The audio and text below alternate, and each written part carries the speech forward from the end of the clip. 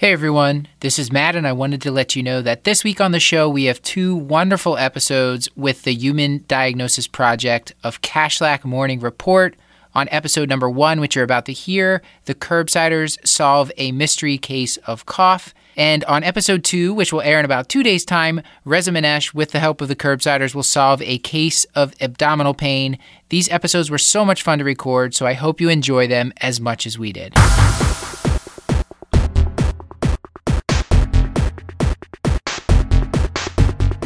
Podcast is for entertainment, education, and information purposes only, and the topics discussed should not be used solely to diagnose, treat, cure, or prevent any diseases or conditions. Furthermore, the views and statements expressed on this podcast are solely those of the host and should not be interpreted to reflect the official policy or position of any entity aside from possibly Kashlak Morning Hospital and affiliate outreach programs, if indeed there are any. In fact, there are none. Pretty much, we aren't responsible if you screw up. You should always do your own homework and let us know when we're wrong.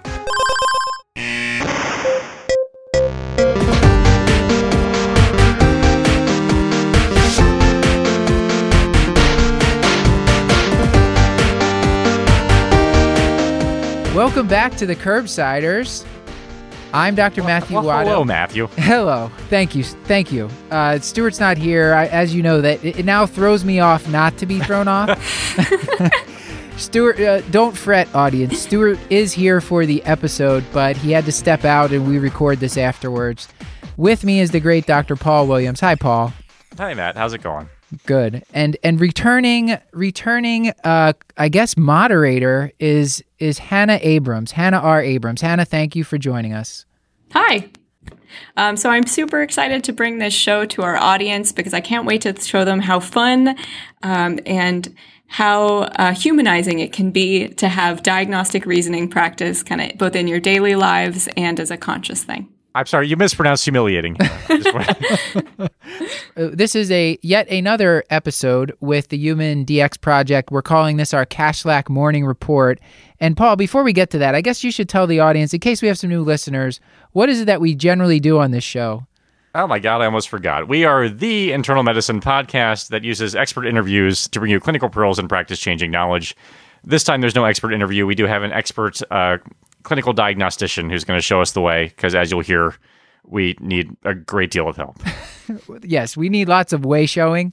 Yes.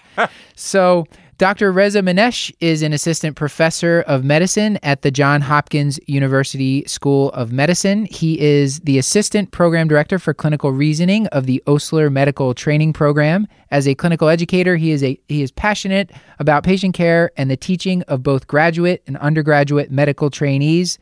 His academic interests include the study and teaching of clinical reasoning and diagnostic expertise. Dr. Manesh earned his MD from the University of Pittsburgh School of Medicine and completed residency at the University of California, San Francisco School of Medicine. I hope if you liked the first episode, I think you're really going to love this one. So without further ado, here's our interview with Dr. Reza Manesh. Pun. We are back on the Curbsiders with our frenemy, Reza Manesh. And I'm leaving this chat right now. Reza, I was going to title this episode Kashlak Morning Report, the Curbsiders Revenge. So, or maybe just rematch, human diagnosis rematch. I don't know, something like that. I'll work it out in post. I just had an amazing idea because I think it should be Morning Report with a U. For the cognitive autopsy. Yes. Morning Report and you. I like that, Paul. That's much more subtle. I went big. I like your version better. One of the things, you guys like to self-deprecate, but you guys have all actually been practicing a lot from what I've heard. And so before we get started with the cases, I wanted to give you a chance to kind of explain what you've been doing, give any best practices, any tips that you have for how to practice. I would just say that fitting it in is one of the key things. I tend to do this. I have a morning train ride, which was intentional in how I chose a job that would allow me to commute by train so that I would have time for reading and practicing things. So I always try to make sure I do 1 or 2 cases on a train ride. And when I'm doing the cases, I basically try to pretend like I'm on this episode in front of a crowd of people trying to build the differential diagnosis and reorganize it as new pieces of information come up, and also try to guess like what would be the next finding that they're going to reveal, like what test would I have ordered if I was seeing this person, or what other data points would I need. No, and same for me. I use the public shaming of the last episode to sort of drive and motivate me to do this a little bit more frequently and a little bit more systematically. I feel like before I thought that the app and the whole human DX thing was neat, but I wasn't doing it in any kind of organized way. I just kind of burned through a case in the elevator, which is not the best way to do it. So instead, I actually tried to sort of reorder my differential and actually think a little bit more practically. And then I still, there's an attending, this poor woman is someone that I sign out to often. I don't know how she always seems to follow me on service, but we very often will run the list after she picks up my patients. So 2 days later, I'll just go back and make a point of reviewing the patient list and just finding out all the places where I screwed up so I could do better next time. So I'm just trying to be a little bit more deliberate. Yeah, I think I can mirror that too. Since last time we talked, being on service, went back about 5 days later and followed up with all my patients. And same thing. Cool. Yeah. And so Reza, you've also been at work. So can you tell us a little bit about how you evolved, how you kept working on the hypoglycemia schema, what you've been up to? Well, Hannah, you helped me significantly with that schema, so I want to thank you for that. If you recall, when I discussed hypoglycemia, I felt that schema was like a 1.0 version. I later went and showed my schema to 4 colleagues, 2 generalists, Rabi Jiha and Gurpreet Dhaliwal, and 2 endocrinologists, Tahir Mudarisi and Ken Feingold. And this resulted in hypoglycemia schema version 2.0. And by the way, if there's a Haunting of Hill House 2.0, I'll definitely watch that too. I'm good as there's going to be. Oh, my man, Paul. And so one thing I didn't have in my first schema, which is an important diagnosis, is post-gastric bypass associated hypoglycemia. So I was able to update my schema with that diagnosis and several others. And I'm not even lying. Like a week later, I had a patient with post-gastric bypass hypoglycemia. So I was really grateful to my colleagues for helping me update my schema. And then if I may make a shameless plug for a podcast and website I helped develop that's related to clinical problem solving. In fact, we're called the Clinical Problem Solvers, and you can access us at clinicalproblemsolving.com. My colleague and good friend, Rabi Jiha, who has a library of schemas, asked me for advice on how he should release his schemas. And honestly, inspired by your show and the impact you guys have had on all of the learners out there, I recommended he create a podcast and release one schema at a time. And luckily, he requested my help with the project. And so we recruited my roommate and even better resident, Arsalan Derakhshan, and Robbie's stellar resident, Sharmeen Shakarchian.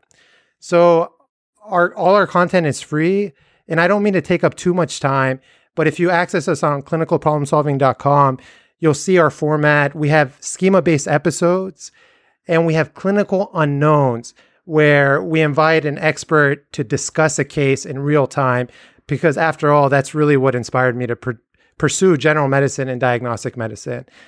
And the last comment I'll make is our Twitter handle is at CP Solvers. And prior to tonight's episode, we had 10 followers. 5 of them were either family or partner. Then Hannah tweeted us out, and now we have like 100 followers. So thank you so much, Hannah. Granted, the curbsiders tweeted us out, but I'm really glad that some of our listeners are going to be able to see the diagnostic schemas that y'all have put together. We got a kind of an early look at them, and they are really well done. Is that your handwriting on those? They're really nice. Yes, it is. But so Robbie introduced me to Evernote and the iPad and the stylus. And you got to expand the window as much as possible while you're writing, and it'll make your handwriting much better than it actually is. And you also develop carpal tunnel syndrome, which I'm starting to develop. Thank you, Robbie, for that. Yeah, Reza, I might want to talk to you about that offline, because those were pretty nice, and that might be a quicker way for me to make some of the figures for our show. But we'll talk offline about that. I think, Hannah, we should probably get to the cases. So, Reza, the final diagnostic schema that you put together for hypoglycemia was super comprehensive. But just for fun, and since Human DX has kind of helped us put this episode together, I actually wanted to look on their website and see whether or not they could add anything to the differential. So kind of like we explained last time, Human DX is a worldwide effort to build an open intelligence system that maps the steps to any diagnosis or management plan. So over time, if enough people contribute to making a diagnosis, giving a differential for a given set of symptoms, the site generates a page for that symptom that has kind of the related differential, the other parts of that same illness script. So in this case, even though the differential was really broad and it really it had input from a lot of experts, I thought maybe the wisdom of the crowd could help us out. And it turns out that one of the related diagnoses on the page was, quote unquote, finding of other psychotropic drug in the blood. And it turns out that MDMA or ecstasy can induce a severe endogenous hyperinsulinemia. So hopefully you know if the reason that your patient is hypoglycemic is because of MDMA. But it's pretty cool that Human DX was actually able to help us find a differential that we otherwise wouldn't have seen. That was actually at the top of my list for that 74-year-old patient with jaundice. You never know. To kind of transition us into the cases, I'll explain the format again. So like we did last time, every day we'll use one of the Human Diagnosis Project Global Morning Report cases that users can solve every day. So today we're going to use 2 of those cases, and I'll present each case as it appears on the Human Diagnosis Project website, sort of like a stump the professor exercise. So either Reza or the Curbsiders team are going to try and solve the case in real time without knowing anything about it. And with each diagnostic finding, we'll kind of discuss what our differential is, what we think might be going on. Listeners, you can go ahead and pause after each finding and follow along, if you like, through the links in the show notes. At the end, we'll do a cognitive autopsy. We'll talk about our own diagnostic reasoning process. So without further ado, can everyone click the link in the show notes? And I'll switch over to my secret script. I don't care for this. So this case is for the Curbsiders, and it was written by Dr. Stephanie Sherman, who is an inpatient clinician educator at Baylor College of Medicine. So this is the case of a 40-year-old man with a cough. A little bit more about his cough. It started 5 months ago. It's worse at night, and it's been associated with some dyspnea on exertion. You chat with him a little bit, you find out that he's also had some unintentional weight loss of about 25 pounds in 3 months. And you talk to him a little bit more, you find out that he works as a taxidermist, and he's been exposed to the hides and skins of deer, goats, ducks, other birds, bobcat, warthog, wild boar, and some exotic animals like giraffes. He says his boss has a similar cough. Oh boy, I hope that's extraneous information, because my knowledge of taxidermy associated cough is not strong. Paul, tell me you have a schema for this one? Sure. So we've already talked about my senior thesis, right?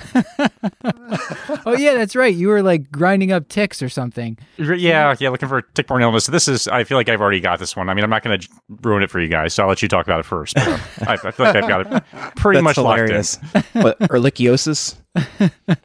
All right, so we have a 40-year-old male with chronic cough. He's also having dyspnea on exertion and weight loss.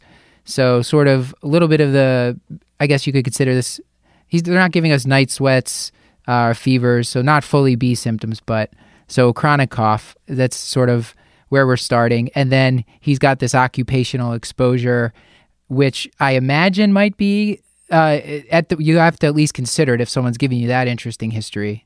Right. I wanted to jump in here. I mean, would you approach it as chronic cough, or would you approach it as dyspnea on exertion with like failure to thrive? I mean, those to me are 2 different schema, right? So when I think about chronic cough, I think about GERD, postnasal drip, asthma, eosinophilic bronchitis, and then other somewhat more rare things. That's kind of the way that I approach it, depending on if it's upper or lower. But if I'm thinking about dyspnea on exertion, I'm thinking about something else. So maybe we have to Venn diagram this thing and see where they overlap. Yeah, right. So when you look at the symptoms, so dyspnea on exertion with weight loss, I'm thinking TB. I'm thinking some kind of like insidious malignant type process, whether it's an insidious infection or something that's putting again into calorie malnutrition. So he's expending more calories than he's taking in for some reason. So that's putting him into an energy imbalance.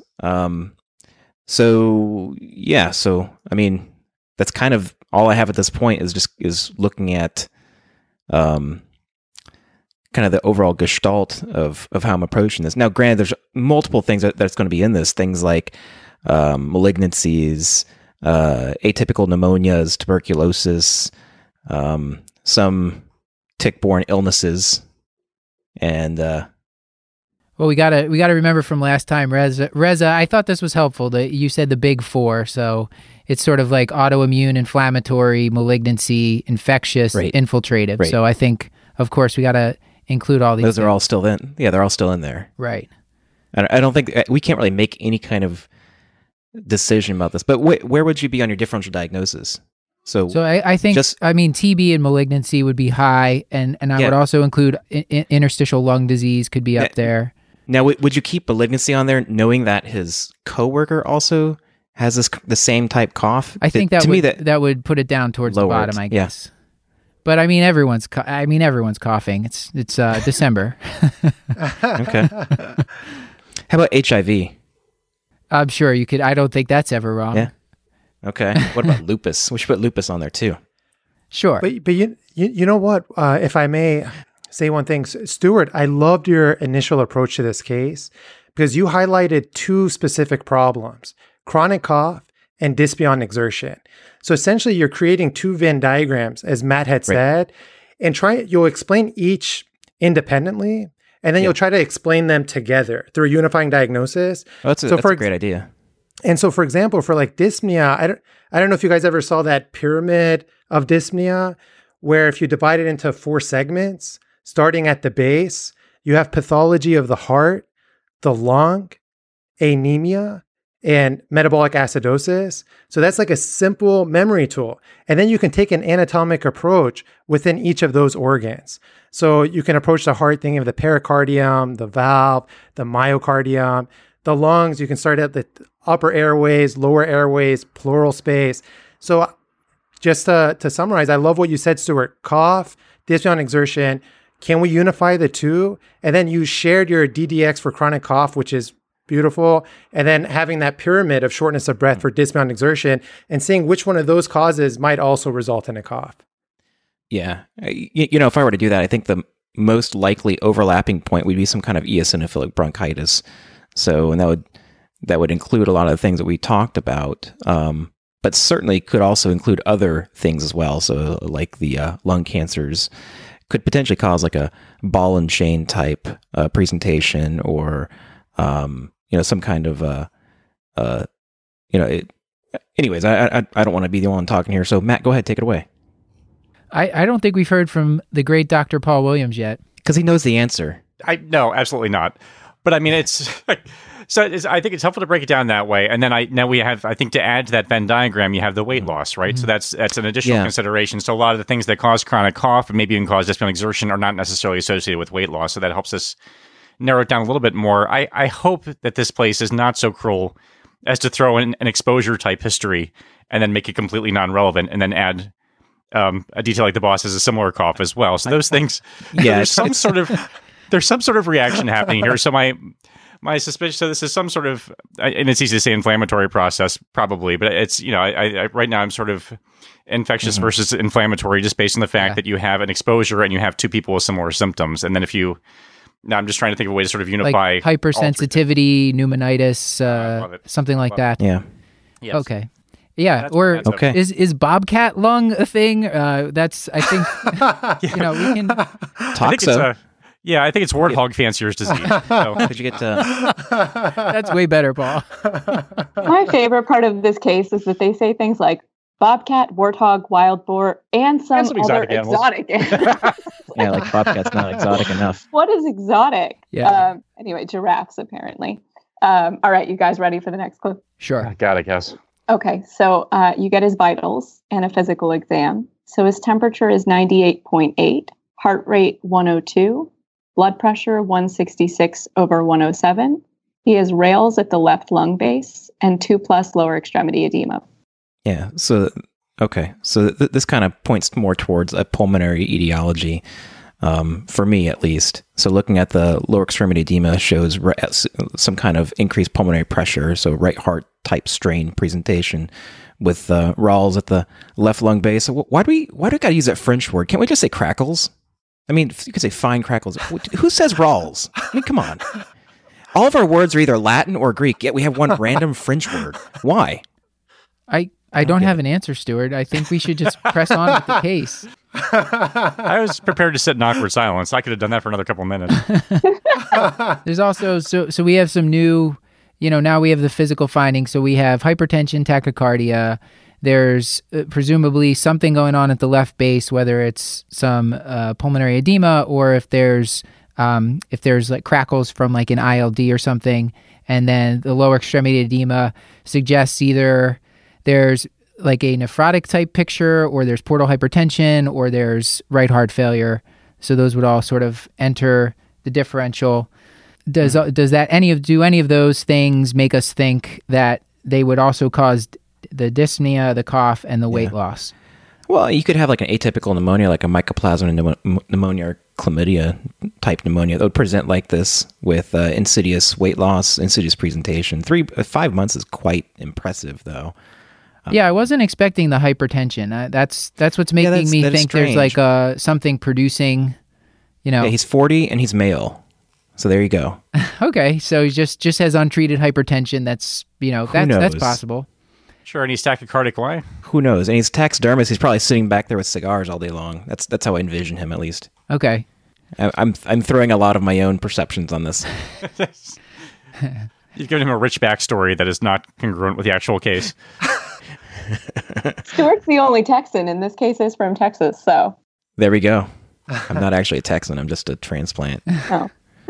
This guy's probably going to need a transplant, too. Uh-oh. Oh. All right.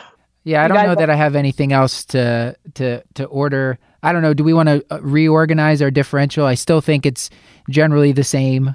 We were talking about mostly infectious still, and it could be some sort of malignancy. I think it could still be an occupational exposure causing some sort of hypersensitivity or inflammatory, response to it.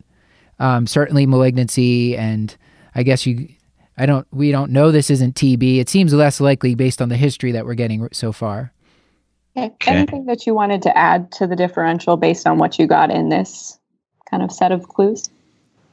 I'm trying to think of endocrine conditions that might be transmittable. Transmittable. Oh yeah, you're still this boss with a cough. Yeah, I'm like, let's not anchor. Yeah, well, the problem is, again, kind of like what Paul was saying, they're giving us a clue, and I'm thinking that clue has something to do with the case. And this is the problem in real life. Not all clues have anything to do with the case. If you ask a ton of questions, you're going to get red herrings all over the place. Yeah. That's what makes real life a little bit harder, is that you have no idea, you have no idea what information is important and what's not. They talk about that in Sherlock Holmes a lot too, Hannah, for your earlier pick. Speaking of which, there is a new Sherlock Holmes movie coming out. Okay. Will Ferrell. Let's get the next clue. Oh, yeah, Reza, what do you... And Matt, sorry. Yeah, I was just going to say that I think one of the most challenging parts of making a diagnosis is knowing what's signal versus noise. Yeah. So the question is the history of him being a taxidermist signal and related to the final diagnosis, or is it noise? If it ends up being related, then we'll be like, yes, we did a great job of including that in the way we're framing the patient. If it's irrelevant, then we'll say that's a red herring. So a good exercise is to create two problem representations. The problem representation is the epidemiology, the duration of symptoms, and the clinical syndrome. So the way you frame the patient, include the taxidermist and see what DDX that activates, like the hypersensitivity pneumonitis that you mentioned, and then exclude it from your one-liner and see what differential diagnosis it activates. I like that. That's good. So take the taxidermist out of your one-liner, and what would be your differential diagnosis in this patient? I don't know if it would really change much, honestly. I mean, but the problem I think what he's asking us to do is say what the problem representation would be. This is a 40-year-old male with a chronic cough, dyspnea on exertion, and weight loss. That would be sort of like our initial. And then with the taxidermist, it's like, this is a 40-year-old male with chronic cough, dyspnea on exertion, weight loss, and he happens to be a taxidermist, his boss has Right. a similar cough. I mean, I would still the fact that his boss has similar cough to me, until proven otherwise, I would consider that as part, at least to reorder my differential diagnosis, Yeah. to say this has to be something communicable. Now, whether that has anything to do with his taxidermist career, job, So that would either hobby. be infectious, most likely Yeah, infectious, or they're right, exposed exactly. to the same thing in the environment, Exactly. like some sort of chemical. yes. Okay.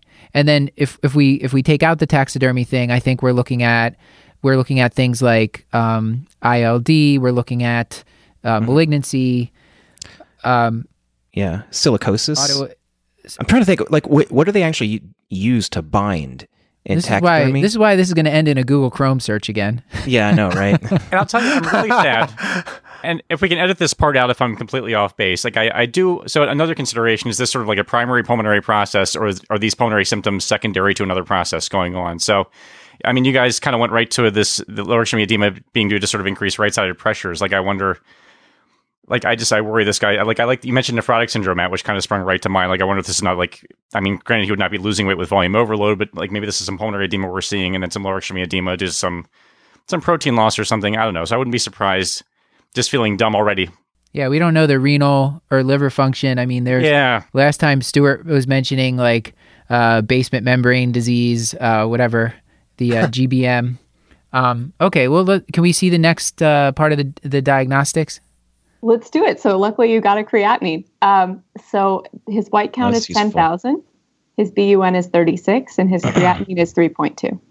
So BUN creatinine ratio, while it's not exactly gold standard, suggests more intrinsic renal, which would be expected if he has like some kind of immune complex mediated. Could also be some kind of glomerulonephritis. The white blood cell count elevation. I mean, this kind of still smells like infectious at this point. This better not be that retroperitoneal fibrosis again. Yeah, right. IgG4 retroperitoneal fibrosis. Yeah. So, I mean, we have renal failure, so that kind of explains the high blood pressure, the lower extremity edema. Mm-hmm. And the white count's not too impressive. You know, this patient's not septic. We weren't really suspecting sepsis in this person. I mean, it's less likely anyway with that white count. And sometimes in inflammatory conditions, the white count's pretty high. This is sort of a top normal white count. Right. So to reorder, I mean, I think infectious or inflammatory malignancy is seeming less likely on the diagnosis here in either problem representation for me. Yeah. Say that again, Matt. You do have the weight. Yeah. I mean, is malignancy, what do we want to move at the top of the differential right now? I think the top of my differential is still going to be infectious. So atypical pneumonias, mycoplasma chlamydia, tuberculosis. You could still have a hypersensitivity pneumonitis, although it wouldn't necessarily explain the creatinine. Again, is it noise or is it associated? It's hard to tell. And is there some process? We thought you thought this was intrinsic. I would agree with you there because it could be something that's potentially attacking the lungs and the kidneys. But this is, and we mentioned GBM, but this is we don't know for sure it's intrinsic. So it could also be that this person has like an obstructive process of some sort, or infiltrative as it was last time, which I didn't see coming. So, anything else to add to the differential? What about just like a weird presentation for Lyme? I guess it could be. I just don't. I mean, with one of these skins could have had a tick, or so this could be a vector-borne illness of some sort. Yeah, I think we've got to think vector-borne. Yeah, I mean, hopefully we'll get. They gave us the white count. We don't really have the platelets. A lot of the tick-borne illnesses will have like thrombocytopenia. They'll have liver function abnormalities, which we don't have those yet either. And I'd still like to see a chest X-ray in this person. I think that would be exceedingly helpful. Wait, did you just click the next clue or? No. I'm just guessing. Or your analysis. He wants the next clue. And I would like to look at a urinalysis too to see if there's proteinuria here. Is it a bland urinalysis, or is there blood? Is there protein, etc.? Right. So I think before we go on, again, we're sort of in the same boat where we were. Like this feels like Groundhog Day. We're having sort of maybe multi-organ involvement. I want to throw out, like, have we considered other things? Like, we're anchoring pretty hard to infection because we got some history. And then also the boss. So I don't think it's the wrong thing, but we thought about things like vascular disease or other sort of multi-organ diseases. So I'm trying to remember the one that does the renal function in the lungs. It's the IgA. Anti-GBM. No, good pastures. Yeah, good pastures. Yeah, so it could be a vasculitis. Sure. So on chest X-ray, enlarged cardiac silhouette with clear costophrenic angles and no focal consolidations. So our lung exam sucks because we heard Rawls. That's great. So enlarged cardiac silhouette. Maybe some LVH because his blood pressure's high. Yeah. This could be new hypertensive heart disease with, lower extremity edema. He's tachycardic. He's got high blood pressure. He's losing weight. That certainly could be it. He's got the chronic cough. And then he's got some cardiorenal syndrome, so that could explain it. And the question would be, why is he having is it, if it's not hypertensive heart disease, what else would cause cardiomegaly here? We talked about infiltrative things before. Is this amyloidosis? Yeah. He's got a elevated creatinine. He's got an enlarged heart. And they're not really giving us like neuropathy type stuff, but that's possible. So what about like... LVH can have that appearance. What about, sarcoidosis again? What about like dilated cardiomyopathies too? So you could also have like Chagas disease would be a weird presentation for that. Yeah, I feel like they give us. Doesn't that cause swallowing issues too, like dysphagia? It can cause some like megaesophagus, dilated cardiomyopathy. Mm-hmm. Trying to think of other dilated cardiomyopathies, but. So, do you want to get the last clue, or isn't Chagas disease also? Trying to think. What's the vector for Chagas disease? The Reduvid bug. Oh, there you go. Thank you, Hannah. I'm the third year med student. I'm gonna tell you. That's fine. Go, Hannah. Okay, and where is that endemic to? Surely, I want to say it's South or Central America. Central America, is it? Just for fun, while I was kind of prepping for this episode, I looked up the epidemiology of Chagas disease in Texas in the southern United States. Actually, it's supposed to be moving northward in the next kind of 50 years because of... Did you just give us the answer? Change. I forgot this is in Texas, so Lyme disease would be super low. Starry. There's starry, southern tick-related illness, Lone Star disease. Yeah, I believe that also has a rash and everything. We don't have a ton to go by, but yeah, we have that on our differential. I feel like I'm hanging my head on good pastures. I actually, okay, as I'm ruminating, I'm just going to commit because usually this is where the diagnostic clue comes up where I'm completely wrong. But I'm just going to. All right, we have to commit to something at some point. All right, good pastures. You're going to give steroids. Got it. He gets septic and dies. So you're thinking more of an autoimmune inflammatory process.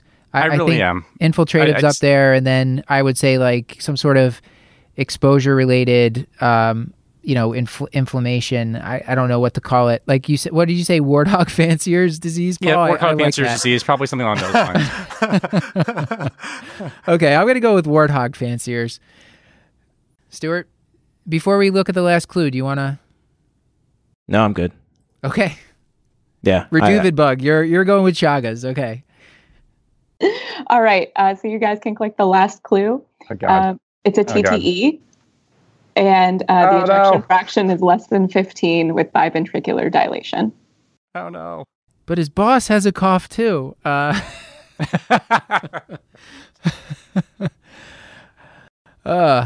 mean, there's other than the taking out the taxidermist thing, this could just be a new onset heart failure. I had a case of this at Cashlack very recently, and it was just a dude with hypertension that was never treated. Was he a taxidermist?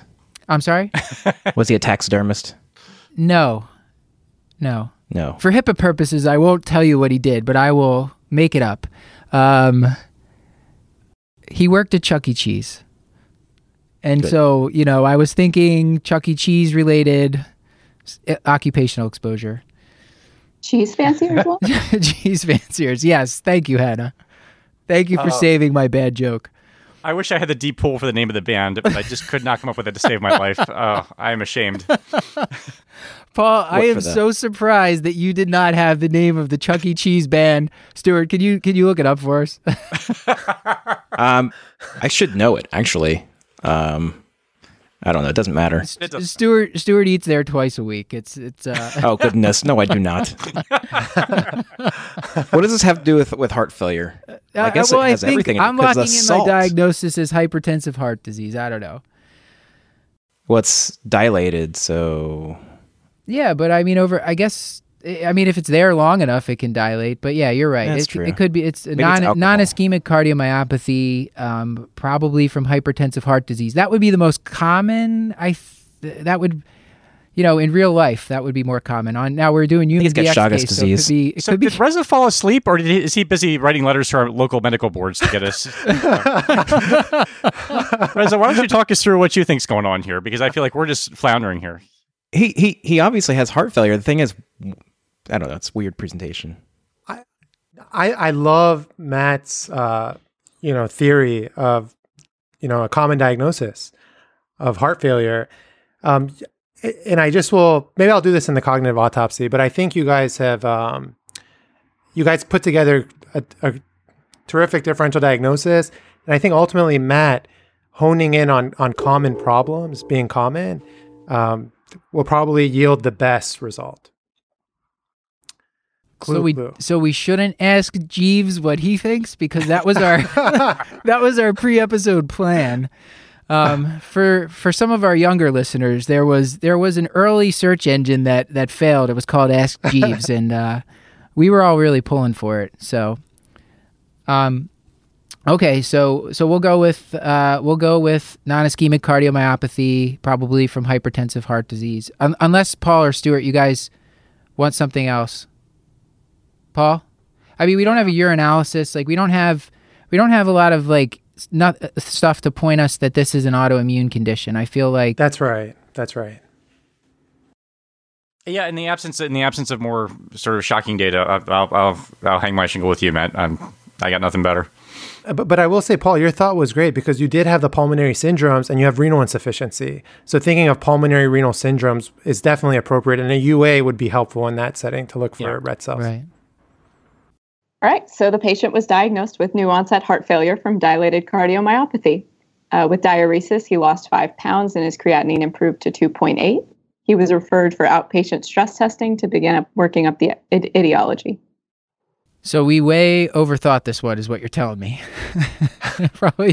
They probably diagnosed this guy in the ER with a chest X-ray, but I'm sure he got a big workup. But after the fact. That's the kind of interesting thing is, so we asked the case writers to give us their own cognitive autopsies for the case, and they kind of had the same thing when they worked through it. So the ER, when they requested admission for this person, they requested admission for a 40-year-old taxidermist with cough and likely zoonotic infection. And the team had the same thing. They were like, oh my gosh, this must be an atypical pneumonia. And of course, they also had UpToDate at their disposal. So they probably had many, many more serologic tests to think of to send. Yeah. And so they had the same question. And that's why I think it's such an interesting case. Yeah. Stuart and I worked with a rheumatologist when we were working together down in Texas. We called him Uncle Juan, and he would say that for his autoimmune panel, he would just send a CBC, a comprehensive metabolic panel, a urinalysis, maybe an ESR or CRP. And if none of that showed up with anything, then he would sort of leave it at that. It's probably, unless the physical exam is really screaming autoimmune, then they would kind of not bark up that tree too much. And we didn't really have that information here. I'm depressed. I feel less bad about ourselves. I feel like there was some selectively omitted information that would have been very helpful, and this did not present sort of like your classic heart failure either, right? Because they have a stone cold normal chest X-ray. You have focal RALs on examination. So there's a little bit that doesn't quite line up with sort of your usual problem representation of No, the chest X-ray was the chest X-ray for this one was dilated, like it was the heart's enlarged on the chest X-ray. Yeah. It was the right. Yeah. I think I'm depressed because the ER got a really good social history, and that makes no sense. Yeah, well, there's that too. Like, it's like the ER was anchoring on this. Like, this is the one time in medical student history. Well, that's not the one time. It happens all the time. Sorry. But where it misleads you tremendously. I wanted to ask Reza, would you do a Venn diagram for, we talked about one for dyspnea, one for cough. Would you have done one for weight loss as well in this case, or? I will say that there's something interesting about anchoring. If you anchor and arrive at the correct diagnosis, you're a genius. If you anchor and arrive at the incorrect diagnosis, then you anchored, and it's a bias. But anchoring is not a bad thing. Like, we do that every day because we can't have the broadest of differential diagnosis for each patient we see. We rely on our reflexive thinking. But to answer your question, Matt, I thought you guys did a stellar job. I mean, starting with Stuart, who listed the differential diagnosis for chronic cough. Stuart, can you just remind the audience what that DDX was? It was GERD, postnasal drip, asthma, eosinophilic bronchitis, and other rare causes. Beautiful. And then we talked about dyspnea on exertion with the pyramid of shortness of breath, including pathology of the heart, the lung, the blood, and metabolic acidosis. And then Matt, you created your schema for lower extremity edema. And you said, is it the heart, the liver, the kidney? And then I think the weight loss was very difficult because if we said this was a patient who was presenting with dyspnea on exertion, chronic cough, lower extremity edema, and cardiomegaly, most of us would say, oh, that's heart failure. That's like if you put that into the Google Chrome search engine, I promise I was going to mention Google Chrome, Matt. I got it, right? That would give you the diagnosis. But when you have the weight loss, then it becomes difficult because you're like, how can you reconcile weight loss and heart failure symptoms, for example? Then you start thinking about infections like endocarditis. You talked about an endocrinopathy like hyperthyroidism. But weight loss in general, it's like, there's weight loss and then there's weight loss. And it's very difficult to purposely lose 25 pounds. So if someone tells you they've lost 25 pounds, then you have to think about some type of inflammatory disorder. So I think we just don't include like the cardiac cachexia as part of our problem representation for typical heart failure. And that's why this case was so wrong. And that's why I missed this case when I try to solve it in Human DX. You did? Yes, I did. Oh. I think I missed that. I think I wasn't listening. Wow, I feel so much better. Absolutely, because it's so easy to fall into that trap of zoonotic infections, hypersensitive pneumonitis, weight loss. But then this just reminds us, and Steph did such a beautiful job. And Hannah, thank you for selecting this case, that common things are common. But in 40-year-olds, I don't know. I am troubled. And yeah, that's not very common. That's a good point. That's a good point. I mean, for hypertensive heart disease, for a 40-year-old, it had to have been wildly out of control. So there's something, this still case I feel like is more complicated.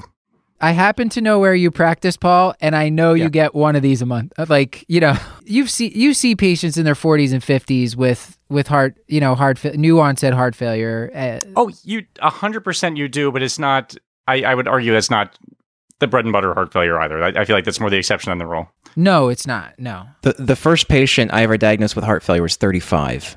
I distinctly recall him. Do you remember the etiology, Stuart? So it was thought to be cocaine-induced hypertrophic cardiomyopathy, but I dug a little bit deep, and he actually had a genetic predisposition for dilated cardiomyopathy. He was a pastor, and I thought it was unusual that he carried this diagnosis of cocaine-induced cardiomyopathy or hypertensive cardiomyopathy. So because all of his UDSs were negative, and yet still in his chart everywhere it had cocaine-induced. Oh, but it was a genetic predisposition. Ultimately, is what the diagnosis came out to. Yeah, and I guess that's my point. And this is just more sour grapes, but like I've seen it with like untreated hyperthyroidism too. But usually there's something else that's kind of driving it in these sort of younger patients that have heart failure to this extent. And I just feel like it's a really interesting case that I would be obsessing over if I actually took care of this patient, and I'll probably still be obsessing over this pretend patient. Yeah, for my part, when I tried to solve this in Human DX, I went down this like tularemia rabbit hole. Yeah, that's a good pun there. It's a great pun. I love it. Yeah, I've got this whole list that I'm looking at right now of all of the things that I thought it could be that were zoonotic. So like Q fever, pseudomonas, schistosomiasis. Yeah. It's like I was trying to get all these other zoonotic diseases to fit the presentation. I was like, yeah, you could have pulmonary Lyme, sure. I think not having a deep knowledge of zoonotic diseases was to the advantage here, because otherwise we probably would have gone down what did you say, Hannah? A tularemia rabbit hole? That's a wonderful quote. We didn't have to say it twice.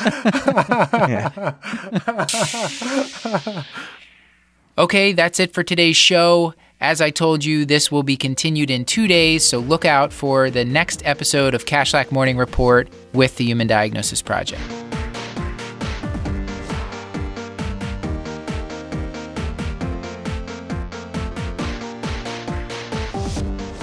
This has been another episode of The Curbsiders, bringing you a little knowledge food for your brain hole. Yummy. Get show notes. There we go. I thought I could make it through. Get show notes at thecurbsiders.com/podcast and sign up for our mailing list at thecurbsiders.com/knowledge food to get our weekly show notes in your inbox. We're committed to providing you with high-value practice-changing knowledge, and to do that, we need your feedback. So please subscribe, rate, and review the show on iTunes or contact us at thecurbsiders@gmail.com. A special thanks to Dr. Stephanie Sherman, Zavin Sargsyan, Anand Jagannath, John Wong, Dr. Ravi Jiha for contributing cases, to myself for producing, and to our social media team, me on Twitter, Beth Garbatelli on Instagram, and Chris the Chew Manchu on Facebook. Until next time, I've been Hannah R. Abrams. Thank you, Hannah, for all your great work on this episode and the previous one. Seriously, you did an amazing job. And I've been Dr. Matthew Frank Watto. And I remain Dr. Paul Nelson Williams. And good night. And Stuart is not here to sign off. Good night, Stuart. Good night, Stuart. Good night, Stuart.